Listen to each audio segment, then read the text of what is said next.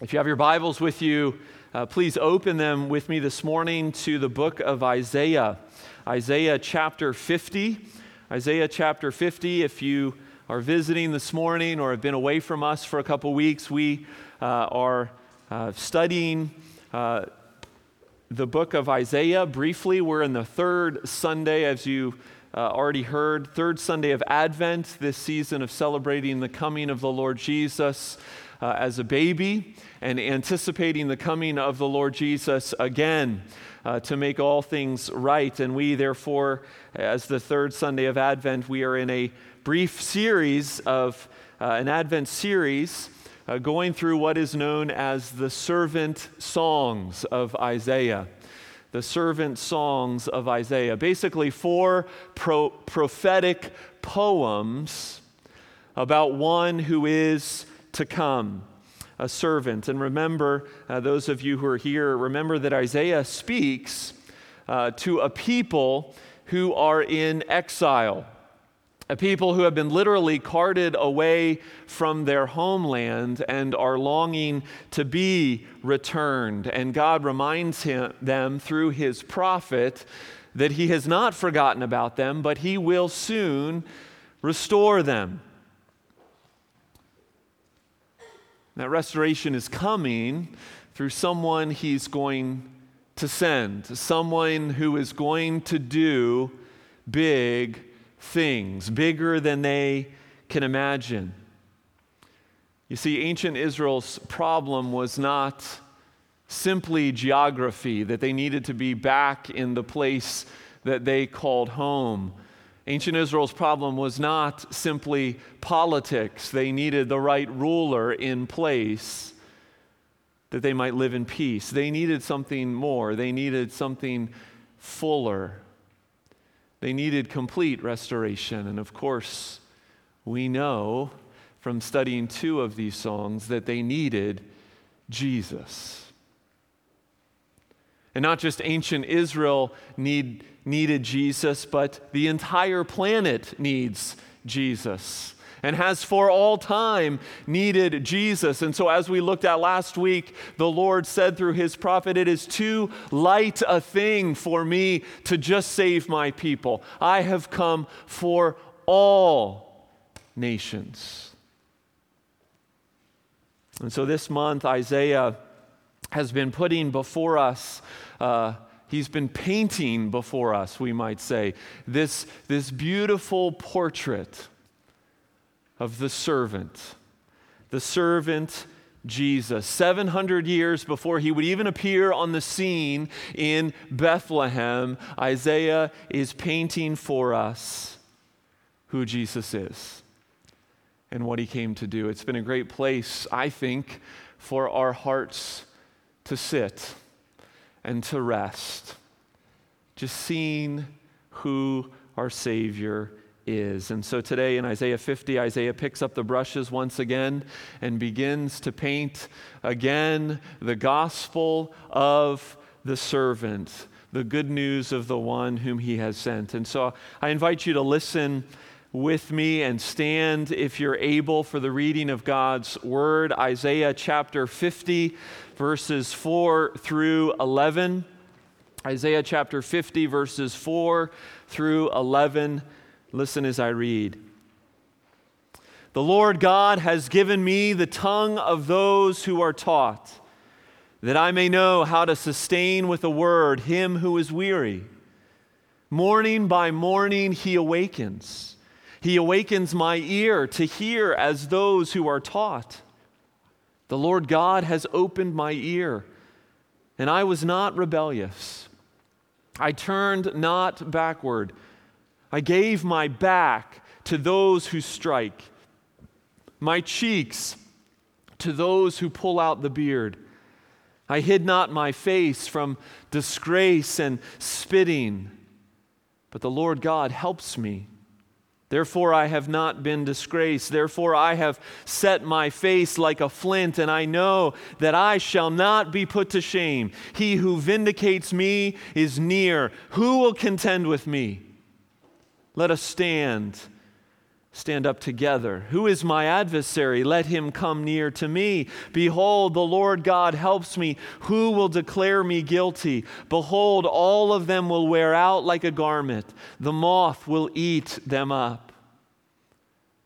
Who among you fears the Lord and obeys the voice of his servant? Let him who walks in darkness and has no light trust in the name of the Lord and rely on his God. Behold, all you who kindle a fire, who equip yourselves with burning torches, walk by the light of your fire and by the torches that you have kindled. This you shall have from my hand. You shall lie down in torment. Amen. This is the word of the Lord. As we set our hearts on this third servant song this morning for the next couple minutes, I think there are at least two responses that we're called to as a result of this word passed down to us generation upon generation by the Holy Spirit. And the first is this: trust in the obedience of the servant Jesus. It's the first response. Trust in the obedience of the servant Jesus. Now, let me explain what I mean by that, because that might sound a little bit odd. I'm not encouraging us, you see, at least not now. I'm not encouraging you to obey Jesus. I'm telling you to trust in his obedience. Y'all remember group projects at school? Of course you do. We all got put in groups for various projects. Our son had a couple of those recently, and they can be tricky things to navigate, as he was lamenting, because it never seems to go quite as the teacher plans it to go. That is, everybody take 25% of the work equally, right? It never seems to go that way. It seems that what often happens is you get in a group of absolute duds and you end up doing all of the work, because they don't care about you and they don't care about themselves, frankly. Or you get in a group with an absolute control freak who wants to do the whole darn thing themselves. And often they don't want to do it correctly. They don't want to do it the way you think it should be done. They don't want to hear your input because, frankly, they don't care about you either. They only care about themselves and their grade. As we turn to Isaiah 50, this third servant song, as we gaze into this window of the servant Savior, Jesus, what I want you to see this morning, what I want you to be reminded of this morning, is of the one who has done all that is needed to be done. One that has done all that is needed for life and for life eternal. I want you to see one who has done this not because he is a control freak, but because he loves the Father and he loves you, and he knew that you couldn't do it on your own.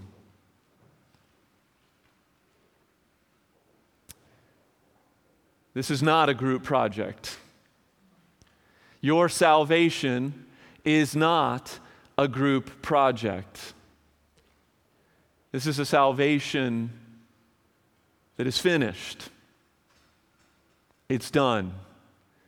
Jesus has done it all. And Isaiah reminds us this morning to simply trust in the servant's obedience. Now, you may have noticed as I said that word that the word obedience isn't explicitly mentioned in this song. It's not explicitly there in Isaiah 50. But what is mentioned 4 times is this designation of God as the Lord God. Do you see that? The Lord God. Now, if you look closely, this looks different than what we've seen before in our English translations in other places. Remember, the Old Testament was written originally in Hebrew. And we've been accustomed, even in these servant songs, that when we come to a designation of God, we become accustomed to seeing Lord, L-O-R-D, in all caps. And we know that when that appears in all caps, that's Yahweh. That's the covenantal name of the God of Israel, the God of Abraham, Isaac, and Jacob. But what's in your passage this morning? It's not Lord in all caps, it's Lord with just one capital letter, and then God in all caps. The designation here in Isaiah 50 is literally Adonai Yahweh, Lord God. And if you have a different translation there, it may be translated Sovereign Lord. It's the only servant song that uses this designation for God. And what it's doing, I believe, is increasing the gravity of who is speaking, of who Yahweh is. This is the Lord of Lords. He is the one alone who is due all honor and obedience. He is the sovereign Lord, Adonai Yahweh. And by the rest of the song, we can see that the servant, who's the one who begins speaking in the first several verses, he is the one who has clearly come to do the will of Adonai Yahweh. And that is what we need to see and marvel at once again. The obedience of the servant Jesus, that we might trust in it and trust in it alone. So there are three aspects of the servant's obedience that I want us to see here in Isaiah chapter 50. His obedience is a learned obedience. His obedience is a voluntary obedience. And his obedience is a confident obedience. Learned, voluntary, and confident. Let's meditate on these three things for just a few minutes. First of all, learned obedience. There's a key phrase that's repeated twice in verse 4. It's the phrase, those who are taught. And at its root is the Hebrew word that means to learn. And so this is the servant as disciple. This is the servant as a disciple. You see, Jesus didn't come out of the womb ready to minister, ready to speak words of truth and comfort. No, Jesus had to grow. Jesus had to be given. Jesus had to experience. Jesus had to learn how to speak words that would sustain the weary, as Isaiah speaks so poetically. And so in Luke 2, when his family mistakenly left him in Jerusalem on one of their trips, they return and they find him where? In the temple. In Luke 2:46, sitting among the teachers, listening to them and asking questions. Which is why Luke states in Luke 2:52, Jesus increased in wisdom and in stature and in favor with God and man. And it didn't stop. The learning didn't stop when Jesus matured, when Jesus grew up. What does it say in our passage? Morning by morning, he awakens. One thinks of Mark chapter 1. Jesus rising very early in the morning while it was still dark, he departed, went to a desolate place and prayed. The point of all this is that Jesus learned obedience in part by saturating himself with the Word of God and the fellowship of the Father. Now, I don't think there's any doubt that Jesus' fellowship with his Father was unique, that communication between Father and Son is not the same exact communication between you and I. And yet, do you realize that Jesus, in his recorded life, quotes from 24 different Old Testament books? Jesus' love for and seriousness about the Word of God was clear. It was made evident at his temptation when he responded to all of the accusations, to all of the temptations made by the devil with the phrase, "It is written." When the religious leaders attacked him, what did he say to them often? You don't know the Scriptures. You don't understand what the Father has said. You see, Jesus had learned obedience through the voice of the Father in direct fellowship. John 7:16, Jesus says, "My teaching is not mine, but his who sent me." John 8, "I do nothing on my own authority, but speak just as the Father taught me." John 12, "And I know that his commandment is eternal life. What I say, therefore, I say as the Father told me." It was only then that the trained ear of Jesus, learning obedience, became a trained tongue, speaking life to sustain the weary, as it says here in Isaiah 50. And as Isaiah prophesied earlier, unto us a child is born who will be a wonderful counselor. We flip through the pages of Jesus' recorded life. The paralytic, the woman suffering from years of uncontrollable bleeding, the woman who washed Jesus' feet with her hair, they all heard words of life. They all heard words that spoke life to their weary hearts. So the servant's obedience was learned. But not only that, it was voluntary, Isaiah says to us. It was voluntary. As we move into verses 5 and following, we begin to see the resolve, the stubbornness in the best kind of way, the stubbornness to walk in the will of the Father despite his own struggling desires at times. In chapter 42, the first servant song, we were reminded that the servant will not faint despite those around him becoming faint. In chapter 49, we were reminded that though he will be despised, he will arise. And now here in chapter 50, in this third servant song, we get a glimpse of what the servant is going to have to push through, of what kind of strength and resolve he is going to need to have. The phrases here are striking.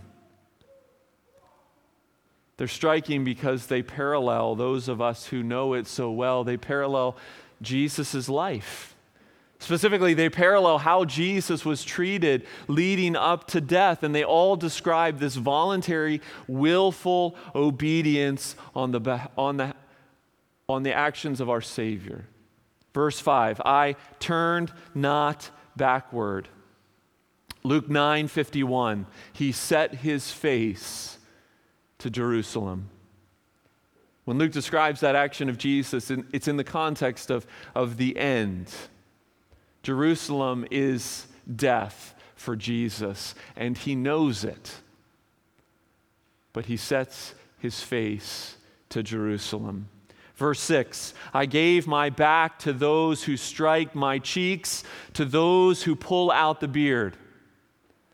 Matthew 27:26, having scourged Jesus, Pilate delivered him to be crucified. Verse 6, I hid not my face from disgrace and spitting. Matthew 27:30, and they spit on him and took the reed and struck him on the head. At any point, the servant could have said enough. He could have stopped it all. But this was no accident. This was the appointed time. This was the plan of eternity past. There was no coercion. No one would take his life. He will give it of his own accord. He will obey for the love of sinners like you and I. He will take on our sin and the punishment it deserves. His was a voluntary obedience to be trusted in. One last aspect of the servant Jesus' obedience I want us to see, and it's that his obedience was a confident obedience. A confident obedience. The prophet gives us a glimpse in verses 7 through 9, look at it there with me, of what secured and grounded the servant Jesus on this path that he was chosen to walk. The path that he voluntarily walked. And what was it? Well, if I were to sum it up, I would say bottom line, it was his identity. Right? The servant here is so certain. He is so sure of where he stood that the help of the Father was his, that the Father was near, that there was no doubt in his mind that he would be vindicated. Therefore, he did not waver. And so what does he say in verses 7 through 9? Who will contend with me? Let us stand up together. Who is my adversary? Let him come near to me. Behold, the Lord God helps me. Who will declare me guilty? What's Jesus saying? He's saying, bring it on. Bring it on. I've learned obedience. My obedience is voluntary and it's confident because I know who I am and I know whose I am. Jesus' obedience was one grounded in sonship, in the clarity of his mission, in the eternal love of the Father. You and I need this Savior. You and I need this obedience. Every day of every week. Last year, those of you who are here during Advent might remember that we did an Advent series looking at the book of Hebrews and specifically marveling and meditating on Jesus as Jesus fulfills the Old Testament offices of prophet, priest, and king. Do you notice that we see that here in Isaiah 50?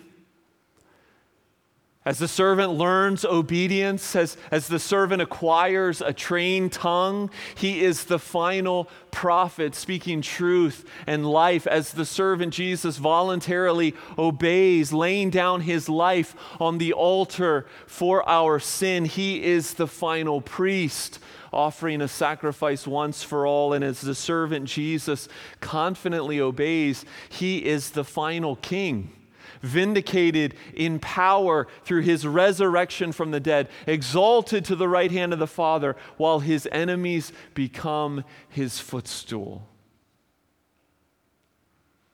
It's all here weaved together by the Old Testament prophet Isaiah, hundreds of years before Jesus would grace the earth with his presence.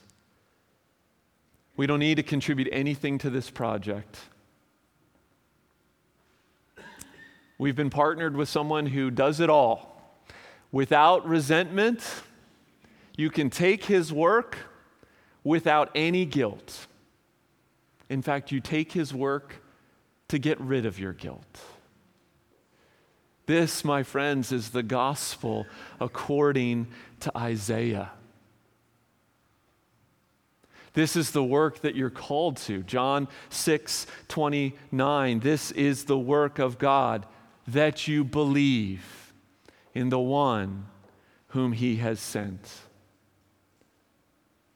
This is the good news of Christmas. Believe it and trust it. That's the first response. But there's another that I briefly want to highlight before we close, and it's simply this: walk in the light the servant brings. Walk in the light that the servant brings. You see, once you've believed in the one who has been sent, once you've come to him to find rest for your souls, then this passage that was a window showing us the Savior suddenly becomes a mirror, showing us ourselves.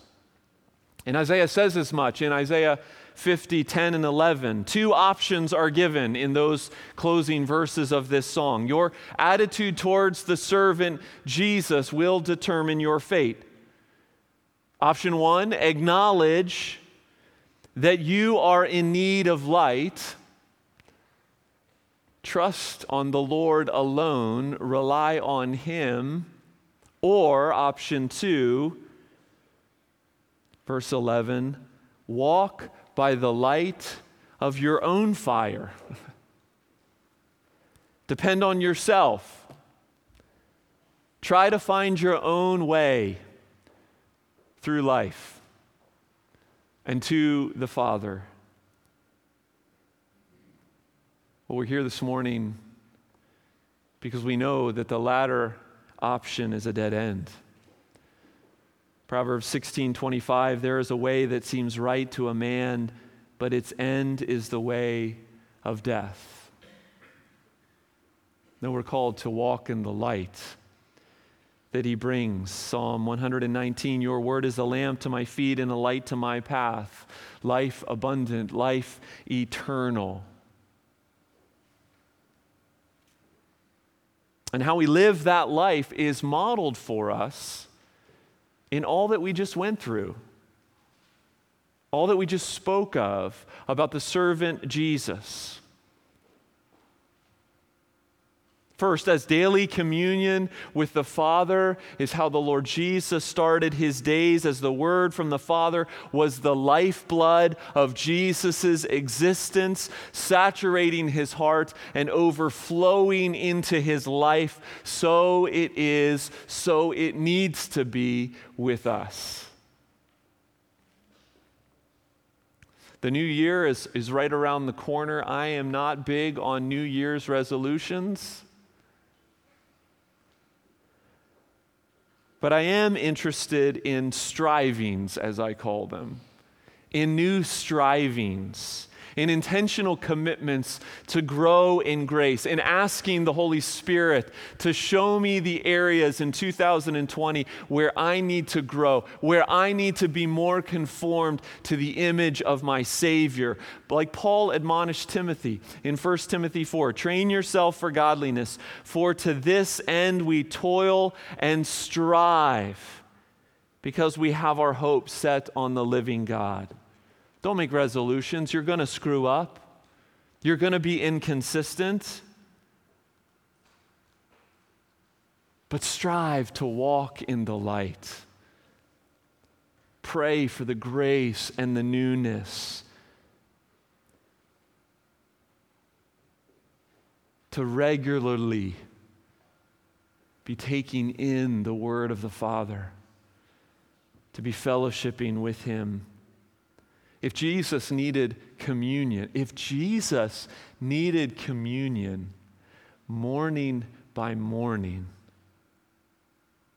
how much more do we?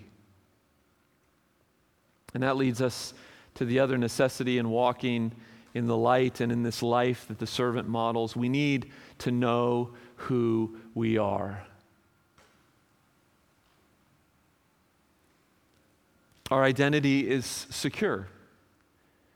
We need not fear what man can do to us. We fear God and Him alone, because greater is He who is in us than he who is in the world. And therefore, we view our present circumstances through all of these promises. Romans 5:1, justified by faith, we have peace with God. Romans 8:31, if God is for us, who can be against us? 1 John 3, beloved, we are God's children now. What we will be has not yet appeared, but we know that when He appears, we shall be like Him. And I could go on and on and on, and I probably should go on and saturate us with the promises of God and the identity of who we are in Christ, because that's part of the walking. That's part of the imitating. Saturating yourself with who He says that you are. Isaiah 50, just another example. We've got one more next week of the gospel according to Isaiah. Trust in the obedience of the servant Jesus. Walk in the light that He brings. Amen. Let's pray. Father in heaven, we thank You for this ancient prophetic poem which speaks to us in a way that it didn't speak to its original hearers. It speaks to us clearly of our Savior, Jesus, that baby born in Bethlehem so long ago, that baby who grew and learned and obeyed to the point of death, even death on a cross. Oh, Father, we ask that You would, by Your Holy Spirit, plant this gospel truth and reality deeper in our hearts than it's ever been. That when the things in our life hit the fan, we may remember, we may live our present in light of the promises, walking in the light of who You are and of who You have made us to be. Thank You, Father. In Jesus' name we pray. Amen.